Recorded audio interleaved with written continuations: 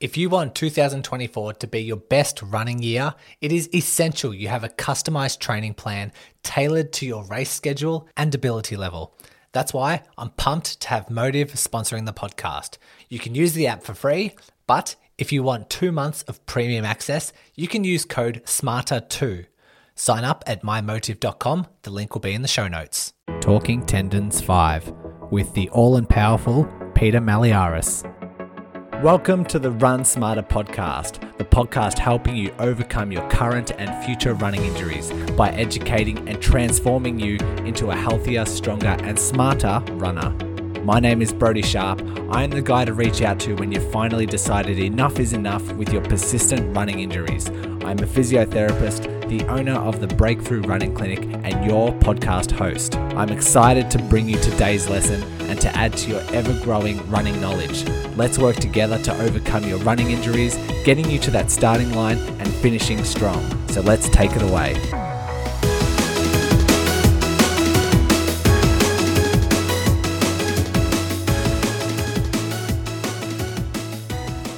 We are concluding this mini-series with a big one. We have Peter Malliaras on the podcast today to discuss all things tendons. Amongst the physios who listen to this podcast, you will be very familiar with Peter. For those who are just runners and listening in, he's a big deal. He is... let me just pull up his website because I can deliver his bio. So, Dr. Peter Malliaras has been a respected and leading tendinopathy researcher and clinician for the past 15 years. In 2006, he completed his PhD in tendinopathy, identifying novel risk factors, and since has undertaken his postdoc research in UK and Australia. He has co-authored over 55 peer-reviewed publications, which have all been related to tendinopathy. Currently, he has research affiliations with La Trobe Uni and University of Melbourne in Australia, and Queen Mary University in London, and is involved in numerous tendinopathy clinical research studies and maintains a strong clinical focus, specializing in different tendinopathy cases for over 10 years. He sees around 30 to 40 tendinopathy patients per week and regularly consults with elite athletes. He has his website, which is tendinopathy.rehab.com, which is where I've got that info from. And he wants me to share that out with you guys if you have any other information after this interview. If you finish listening to this and want to find out more, that's where you can go. We covered a lot in this podcast. We covered Peter's research, what he has done in the past and what he's doing now. Essentially what's the most effective management for tendinopathies? Where are we at with the research? Where are we at with shockwave, PRP, other injectables? Where's the relevance in terms of receiving scans? What other structures might be at play? And then I haven't really done this yet on the podcast, but I got some Facebook group members to submit some questions, and we went through those questions today at the end. A bit of a warning, moving forward, I will be publishing some episodes very frequently this week, so take your time with getting through them.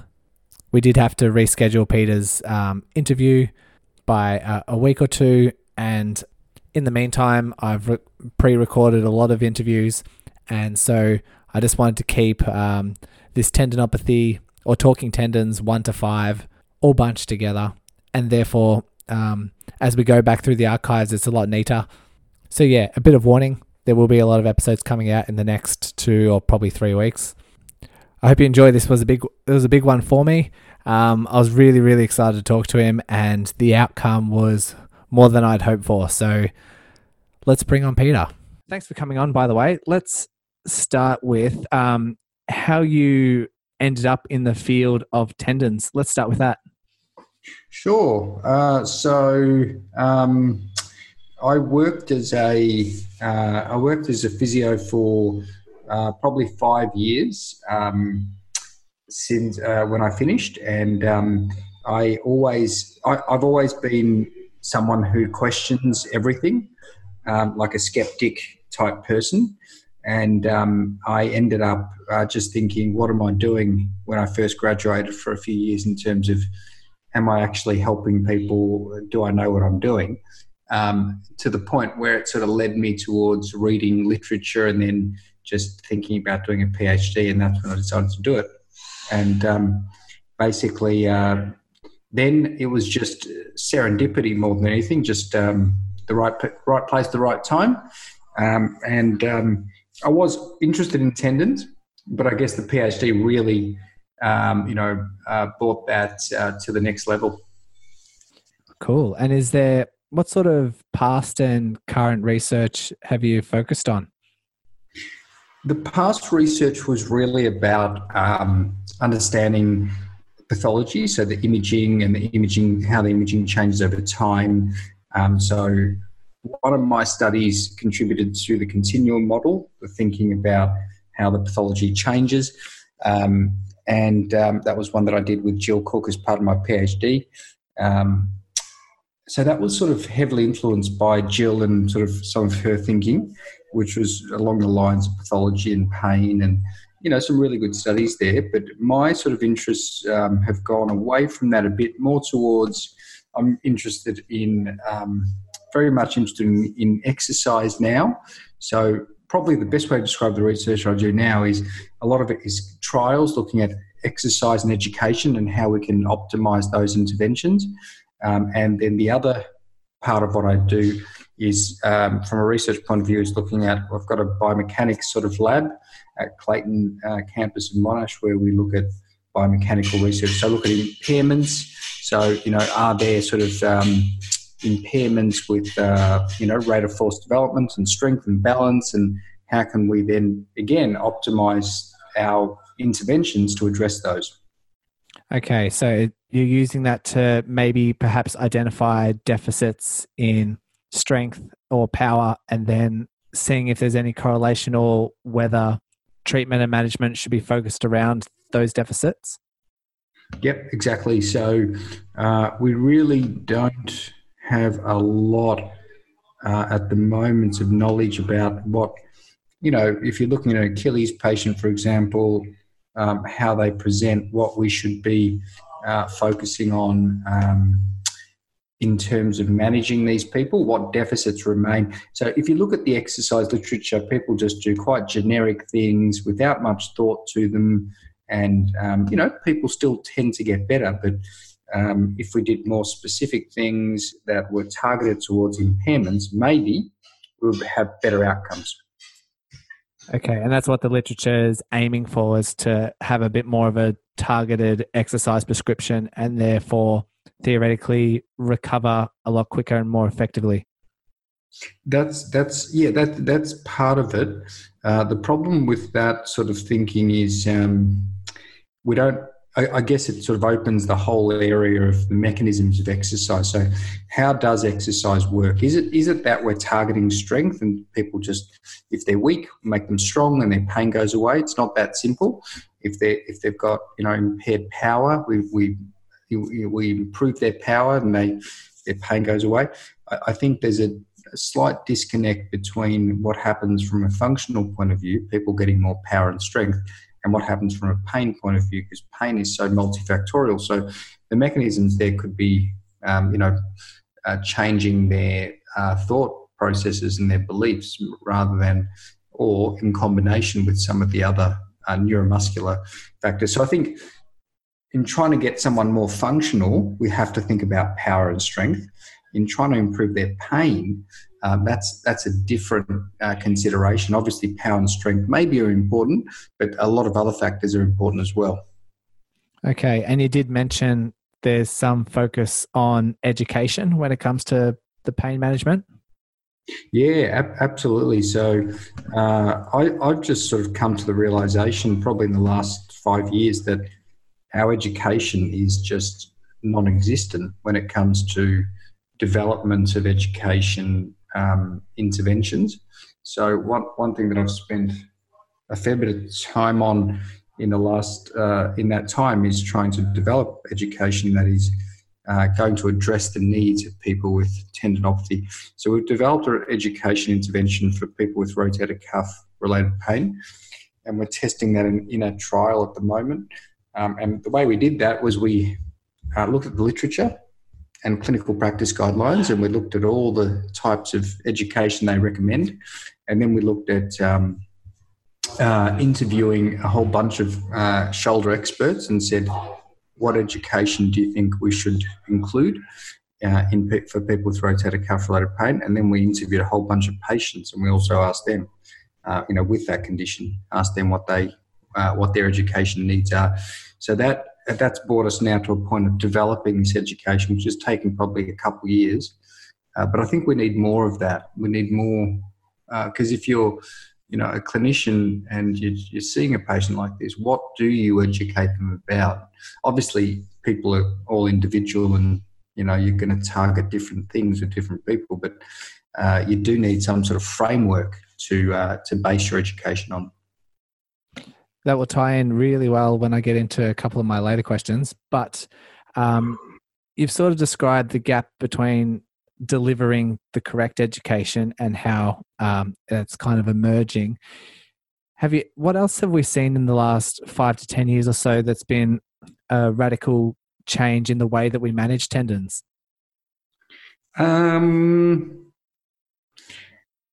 I would say probably nothing that you could describe as radical and very different. I think probably isometrics might be one that qualifies, but what happened was we had this isometric study that came out in 2013 that showed that isometrics are helpful for reducing pain in the short term. And it also, in parallel to that, was a reduction or a reversal in inhibition in the brain, in the motor cortex. And that sparked a lot of interest in isometrics. People started using it a lot.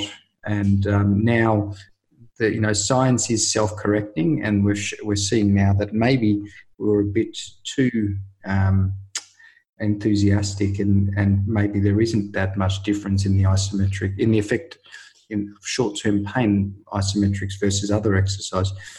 It seems to be that you'll get similar responses if you just load people progressively. So that has been a really influential thing that people have taken on board a lot. And I guess it's one of those things that happens.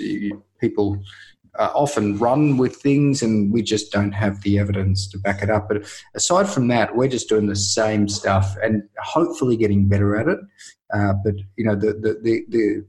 the key to management of a tendinopathy is good progressive exercise to bring about tolerance of the tendon, as well as good education to couple with that, and not overdoing it with things that can aggravate, like loads that are high for the tendon.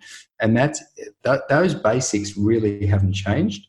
And if you scratch the surface below those things, and aside from those things, to all the adjuncts like shockwave and injections and surgery and everything else, the evidence is really, really poor. And we really don't have good evidence or anything that is, we can strongly recommend aside from exercise. And even the exercise evidence isn't that good. Hence why we're trying to improve it. So things are improving. It probably sounds very, pessimistic, but things are improving, but I would say very slowly. Okay. And just to recap a little bit, just for those who are unaware, so the isometrics being an exercise where you hold on to the weight without movement, so the tendon is under load without going through any range of movement.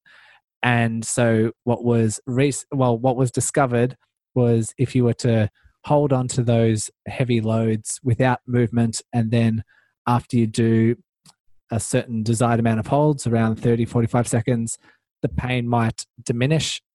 And so we got excited about that and focused on the isometrics for a long period of time. But then as more evidence started emerging, realizing that loading up the tendon through movement could be having a similar effect.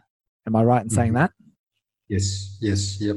Okay, great. And so what can we say currently around things like shockwave and PRP and other injectables? Because I know these treatments do get thrown around a lot and people are a bit unsure of if they're eligible or if it will be most effective for them. So based on the research that's out there at the moment, what can we conclude?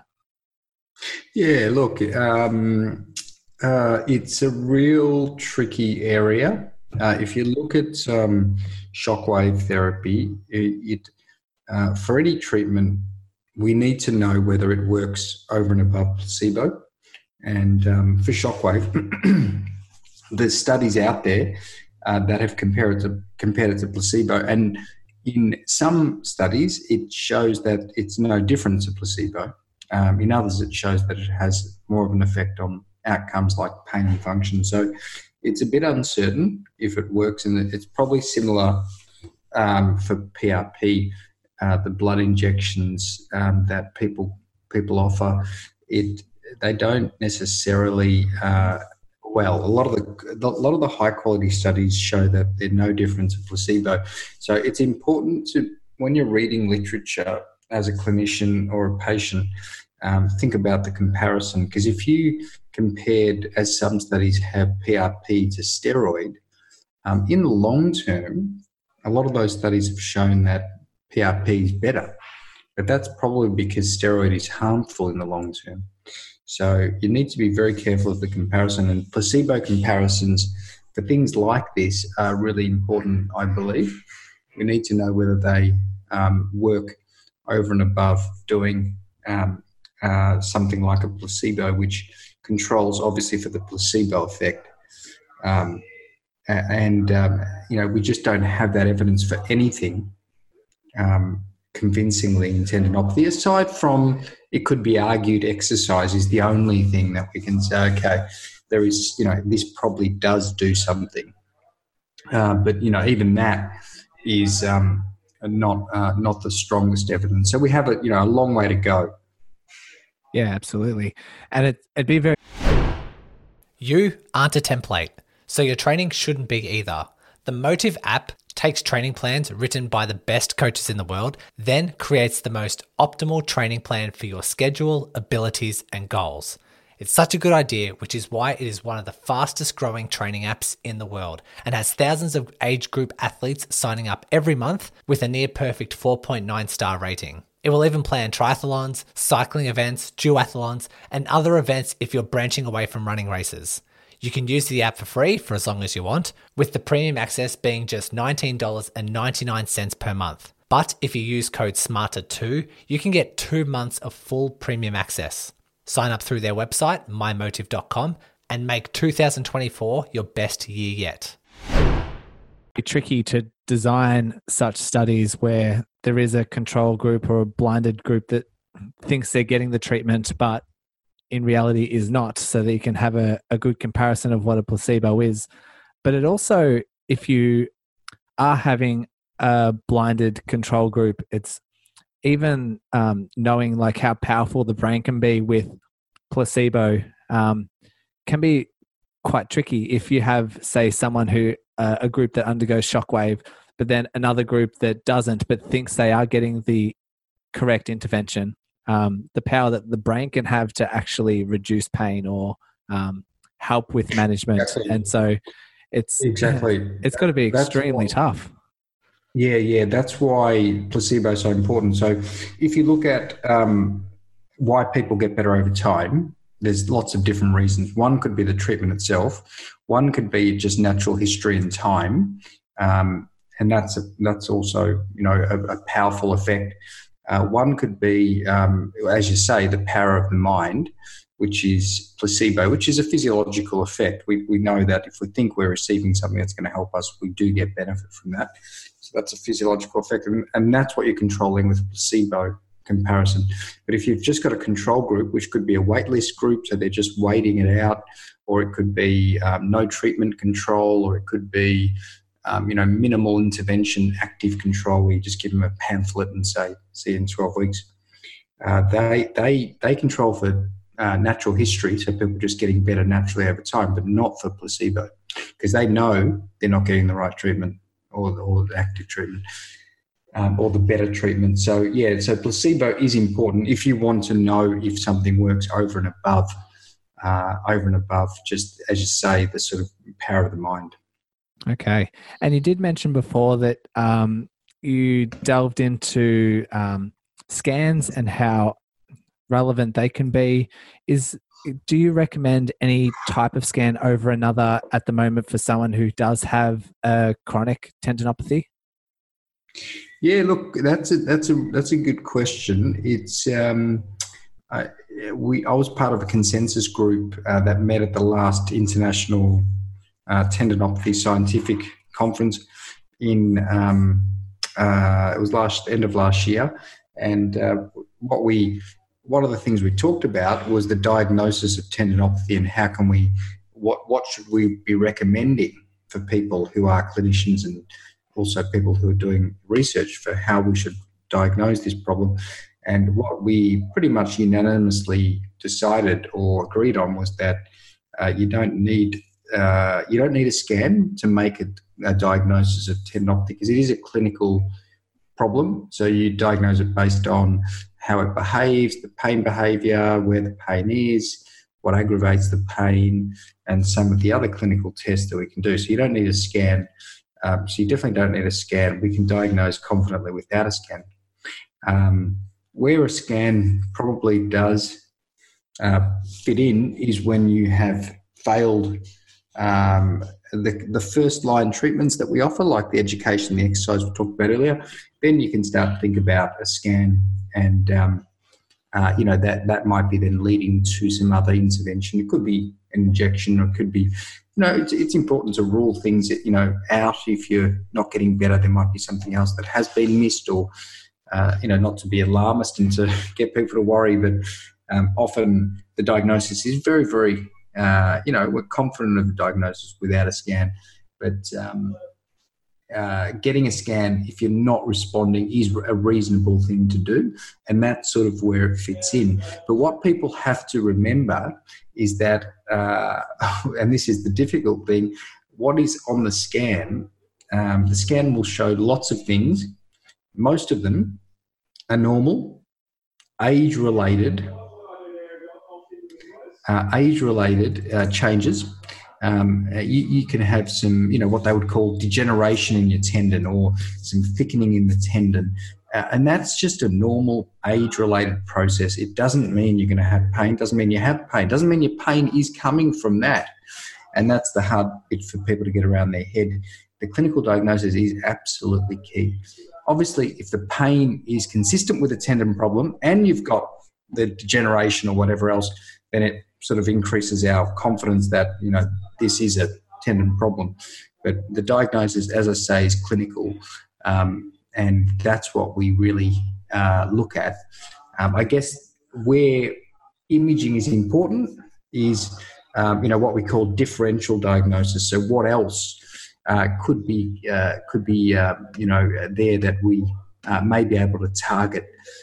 So, for example, around the Achilles, you might see that there's some fluid around the sheath, or there might be some other problems around the tendon that you can potentially then look at and say, that's a useful indication for imaging. Okay. While we're on that topic, you did mention like the tendon sheath, but are there any other structures like within the tendon or surrounding the tendon structure that could mimic a tendinopathy, like have the same type of symptoms? Yeah, look, there are. There's so tendons usually have a fat pad around them. So, for example, the big fatty tissue around the patellar tendon. There's often a bursa. There's often other tendons like the tibialis posterior tendon around the ankle, or the plantaris tendon around the Achilles. So you do get these tissues that can give you some symptoms around that same area. But I guess what people are moving towards is more an appreciation that the tendon pain often involves multiple tissues. So if you look at, say, an insertional Achilles problem, you often see, if you look at an MRI or an ultrasound, you see changes around the tendon. You see some changes in the bursa. You also see some changes in the bone. So it's what people call the enthesis organ. It's all those tissues are so close together, and once you have pathology, it tends to be across all those tissues. So and we have no way of knowing which one's causing the pain. So in a way, you treat them in a very similar way when it comes to exercise and loading. There may be some slight differences in terms of other things you might do. So if you've got an inflammatory tissue component like a parotinon, then you might do some anti-inflammatory things like some topical anti-inflammatory. But for all intents and purposes, a lot of the rehab is based on just good progressive exercise based on their tolerance and based on what positions they can tolerate and what type of loading and intensity of loading they can tolerate. So, and that's regardless of some of those diagnoses around the area. But yeah, there are lots of differential diagnoses. There's probably a list of 10 or 15 for each of the tendons that you sort of commonly see. Okay. And like I said, you might recommend scans for someone who is going through a really good rehab, really good program, but not responding the way we're expecting. It could be something like a parotinon or a sheath or a bursa or other structures that might be impacted. And maybe if we identify those and it fits kind of the relationship of what they're presenting with, we can come up with more effective management plan and maybe do some anti-inflams for a little bit, just to, if there is an inflammatory component, to settle things down. But the overarching message is strengthening and progressing through your loads in order to tolerate more and more. Have I got that? Yeah, that right? that's pretty much true. But what I would say is that from day one, the initial assessment, you should have a pretty good idea of what diagnosis is. So day one, you'll get an inkling from your clinical assessment that maybe there is a plantaris or a parotinon component or something else here, and then you may get that idea from early on. In which case then you can treat them for that. You can treat them as if clinically that's your diagnosis. You treat them for that. You can, if you're not sure, look at some imaging earlier on to say, okay, I want to confirm this clinical suspicion I have that they may have a plantaris or something else, but only do that if it's going to change your management. So if you are going to get, say, an injection or do the anti-inflammatory treatments or do something different that you think is going to help them. But if you're not, then there's no need to. So wait the 12 weeks, and if they're not getting better, then look at imaging at that point. Brilliant. I think it's also important to mention, if we're talking about scans and the findings that might come back, to it, not just for tendons, but for any injury, there might be some degeneration here and there. And the scans, if it's like an MRI and they're scanning a whole bunch of structures, it will come back with a lot of findings that might be incidental and might not be contributing to your symptoms. Absolutely. It'd be very nice if, someone got scans and they weren't allowed to look at it until someone who's very proficient in identifying and knows your symptoms and knows your presentation can interpret it the way they want to communicate to the client. But it's not necessarily the case. It's usually straight to a GP who reads it out and comes up with the findings and ingrains a lot of maybe anxiety or fear with a lot of people. Yeah, I absolutely agree. One of the areas that I'm really interested in researching at the moment is we're looking at how reports of how shoulder rotator cuff related pain is reported, how that affects the patient. So very good. Yeah, someone said, look, you've got this tear, full, how they have all these descriptions like full thickness, they have all these descriptive terms that sound so serious. How does that affect the patient? And so we're doing one of my students is doing some qualitative work, interviews. So we're accessing scans from a radiology place, and then we're going to, the ones that have got these features, interview people and say, how did that affect you? And what did you change your behavior because of it? Yeah, right. Makes you think, doesn't it? I have a question written down here that says, what's the best management for a tendinopathy that's like say 2 weeks old compared to 6 months compared to say 2+ years. I'm not too sure if your answer is just going to be loading and progress from there. Would you have anything that you wanted to add based on the correct response to management at those timeframes? The only thing I'd say is that it's the management's always based on the presentation at that time, and that could be things like primarily their pain and function. So if they're really, really weak, or they've got really poor power, or they're really fear avoidant, then you'll target those aspects. If they've got really high levels of pain, so you do some some loading or exercise with them, and they're reporting really high pain, or they report high pain day to day when they're doing things, then you would probably use a different approach. And generally, there's 2 phases of the rehab. One is manage their symptoms, get it down to a tolerable minimal level, and the second phase is then progressively re-engage with all the activities that they may have had to stop because of their pain being so high.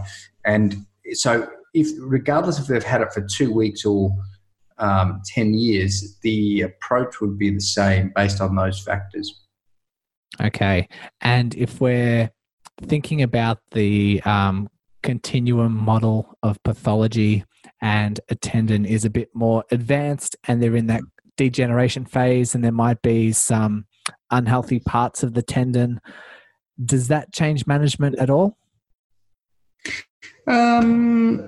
Not really. So the actual pathology on the scan doesn't change our management. So if we're confident it's a tendon, then we try and load to bring about, tolerance and better ability to load that tendon. You could say better capacity, but whether it's a degenerate tendon or one that looks a bit worse on a scan, or, as the continuum model would say, reactive, we don't really, we can't, because we don't have any evidence that we should be doing one thing for one and a different thing for the other. So it still is based on pain and function. Yeah, I think that's it's reassuring for people to know, because for someone really undergoing a lot of, say, pain, and like their symptoms are quite high and they're lost a lot of their, like you say, re-engagement with maybe running or something with the community, or even just day-to-day up, downstairs, that sort of thing. Yep. The management is still quite the same. If if you're seeing a client and they do have years of, say, chronic patellar tendon, and they are really anxious, and you can tell that the brain, like rewiring, might have a lot to do with it, and they're really, they've just, what's the word? They're just really scared about movement. Is there a way you can use your communication, or that communication framework that you talked about before, in order to educate them what's happening with the tendon and, sort of restill a lot of that reassurance? Yep, I think that's really a critical part of the role that we can play. So I've got in this education type resource that we've developed, we have lots of things that we target in there, and some of them are focused towards not aggravating it, and trying to reduce activities in the short term that might be aggravating it. And there's things about the pathology itself and the risk factors, but then there's also lots about pain, and understanding that pain is not equal to pathology or damage. That you can have a little bit of pain when you're doing activity, but as long as it's not flaring up, and that sort of thing, to reassure people that, and also talking about the pathology, and that even if there is a tear there, it doesn't mean it's necessarily going to get worse, and you don't, when there's pain, you're not making the tear worse. So all those things can help fear avoidant type behaviours, and it's a very important part of education for these people. And as you say, everyone's slightly different. So for some people, that's going to be a really important component. For other people, they're not worried at all. In fact, they have the opposite response. Some people just are probably doing too much. So it will be very individual. There's two good points I want to reiterate there. And I did a little mini series on the pain science earlier in the podcast. So people might be familiar with this, but just getting that point across that pain doesn't always equal pathology. If you do have low amounts of pain or if you have really high amounts of pain, there's no correlation between the actual structure damage or anything that's going on there. But also it is okay under the right guidance to load the tendon even if it is sore. And I think you might agree that there's ways to overload it and overdo it if there's pain, but there's also a really sensible dosage under pain which can be really easily managed but actually help the recovery of the tendon. Would you agree with that? Yeah, absolutely agree. Absolutely agree. So it's finding that balance, as you say, definitely. Okay. I wanted to finish up with a few Facebook group questions, and we'll see how we go for time and see if we can get through all of them. But I want to start with Julia asks, how many times a week do you recommend for strengthening once there's, I think she was saying she's recovered from her tendinopathy, but she just really doesn't want it to reoccur or pain to increase. So how many times a week would you recommend a strengthening program to keep everything at bay? Yeah, that's a really good question. We don't really have a good answer that's based in evidence for that, but some patients seem to be able to get away with nothing, so they stop completely and they're fine. Other patients, I generally advise do something at least once a week, so maintain. If you don't, if it's not in your nature or your routine to be doing stuff like going to the gym or doing exercise at home, you don't or you don't go to an exercise classes, you can sort of incorporate things there more easily if you do 2 or 3 times a week. But for people who want to do the bare minimum, I think once a week is fine. It's just about maintaining your strength. Once you're back to your activities, generally people don't have that many problems. Okay. I think that's a good point that you made. It's about maintaining the strength, because if we're looking at kind of a load-based model and making sure we're not excessively exceeding that load, someone might do strengthening once a week and still maintain the strength that's required for their weekly dosage or the weekly kind of power and strength that they're going through. But someone might be also being quite intense in the gym or increasing for a marathon or something and might need strengthening more than once, maybe 2 to 3 times a week, but it all just depend on the circumstances and how much strength or load you're willing to put through that tendon, and just keeping the strength slightly above those requirements, I think is a really good point. But you also quickly mentioned, and I think I'll just add on to that, there's a certain type of people that just develop tendinopathies. I don't know if it's a DNA type of thing or genetics or something, but you do have a certain type of person that just not only just within one tendon, but just will get bilateral tendinopathies, or they've just overcome a patellar tendinopathy. Now it's Achilles on the other side, and they just seem to get them. And I think if you're that type of person, then strengthening might be a little bit more higher on the priority list. Would you agree with that? Yeah, look, there's tendinopathy is multifactorial in its sort of risk factor profile. So there are people that, on the young end of the spectrum who are just dominated by load and they're just doing a lot of jumping and running. And then there are people on the older end of the spectrum who've got all these other comorbidities, like they could have metabolic problems, or they might have be going through estrogen and be going through menopause and have a loss of estrogen. There might be people who, age is a risk factor, obesity. There's so many risk factors that are not related to load. But as you say, there's also genetic type factors. So you can have someone who's young and they have had 3 or 4 different types of tendon pain, in sort of 5 years or something. And you start to think they've probably got a predisposition there. And there's not much you can do about that, unfortunately, but you just, they're going to be difficult to manage. Some people are more difficult than others. Certainly there are, tendon patients that don't respond well, and take a long time to get better. I mean, sometimes I see tendon patients for over a year, and they just slowly trickle away and get better over time.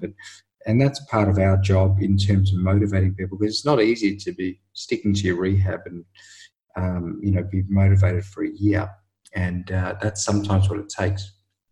Yeah, laying down those expectations. We'll move on. So thanks, Julia, for asking that. Lance has Achilles tendinopathy and was wondering if treatment needs to be changed if symptoms arise from the insertion point or mid-portion. Is there any change in management that can be more effective? Yeah, so there's a couple of key things. One is you don't want to be doing exercise over a step right into dorsiflexion, so hanging the heel right over a step if you've got an insertional problem, because that can aggravate it. The second thing is you probably want to be very careful with the type of shoes you're wearing, and thinking about higher heeled, well, not some sort of pitch on the shoes so you can try and take stress off the insertion.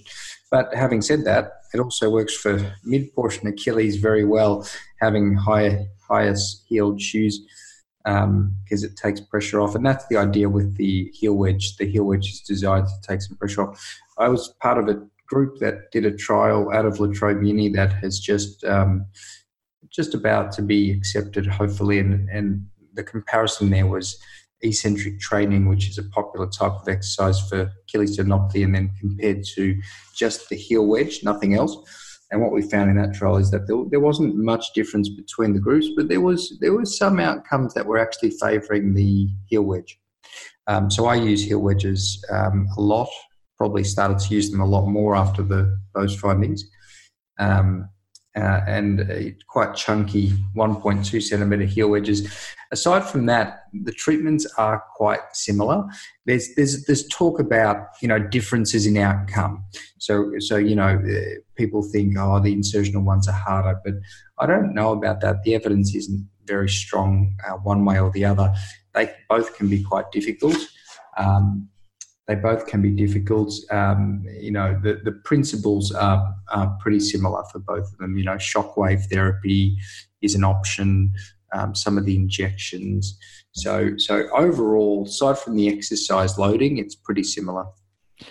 I need to ask the question because some others might be thinking the same thing. When you're talking about these heel wedges, if you have tendon pain on just the right side, do you need to put the heel wedges in both shoes? Yes, yeah, it's always good to have them in both shoes, because you just want to be even as possible, and not put any unexpected other load through your body. But generally, the ones I use are 1.2 centimeters high, so they're reasonably high heel wedges. So you want to use two. Yeah, perfect. Linda asked, at what point should we get a scan? But I think we answered that already. I think it was more around if we're not responding to a really good rehab plan, perhaps we could get scans. If the diagnosis is different, if it would change our management, that's when we should get scans. Is there anything you want to add to that? That's perfect. Yeah, that's exactly what I would say. Yeah. Okay, perfect. So we've got Donna and Amanda who kind of asked the same question, or were intrigued about the same question. Is there a point where full recovery is not likely and treatment is directed more towards symptom management rather than like a full recovery? Sorry, say that again. It's kind of like, do I have to, if I've got a really bad chronic tendon for years and years, does it get to a certain point where I just have to live with it and have to put up with it? Or is there hope for them? Yeah. I routinely see people with 10-year history of, problems, and they feel like that's never going to get better. So, but it does. And I have had some that have good recovery, others that don't have so good recovery. So it's hard to predict, but I think it is possible, if you do all the right things for long enough, to get rid of pain completely. I do believe that. Yeah. Okay. Very good. And just rolling through these, Liz asked how to handle a dual problem of having both chronic peroneal and posterior tendinopathy. So like the same foot, different sides of the ankle. If you're trying to manage both tendons, is there any change in management that we need to do? What were the tendons? Perineal and I think she's put perineal and posterior tendinopathy, so maybe like tib post. tib post, yeah. So both sides of the ankle. Look, they are very different problems with very different types of sort of, rehabs that you would do for them. I guess with all the management, you would start with what are the drivers for this? Why is this person getting this? Is it, like we said, some metabolic stuff or just age combined with, say, menopause or something else? Or is there some biomechanical things we can change, like footwear or, strength and flexibility around the leg? So I think starting with that is probably, it's always going to come down to those factors. But, you would then start to try and bring about tolerance to both of those tendons. And, the overall principles are the same, but there'll be different approaches for both of them. Okay. I was just writing that down. And so Trent put in a message here and he got in just the nick of time. So he's asking, there's a lot of stuff coming out more recently around strengthening foot intrinsics, and he was interested to hear your thoughts on relating this to Achilles tendinopathy. And do you feel like it's important to combine foot intrinsics with Achilles tendinopathy management, and if you implement that yourself? Yeah, look, that's a good question. I don't think it hurts, but I don't think it's absolutely indispensable. I think for a lot of people, they get lots of good proprioceptive, input from something like doing intrinsics. And for some people, it may benefit them. But I don't think it's absolutely indispensable. I do use it for some people. If I think that the foot is, there's a component of the foot for a lot of tibialis posterior patients, but I don't think it's indispensable. The thing that I sort of point to is that if you're doing heavy loading, you'll get some strength through the foot. You have to, because the foot's a lever and it's loads going through it, but you may not get the proprioceptive input. And that's where I do things like heel to toe walks and various foot drills. And they would, I would argue, give you some proprioceptive input anyway. So I don't go a lot to just the pure sort of foot, intrinsic type basic exercises. That's just sort of a personal thing, I guess. Okay. And would that be someone who's you've identified as lacking proprioception in your testing? Well, anyone who's got a foot component to it, so say they've got some pronation when they're walking, or they've got, so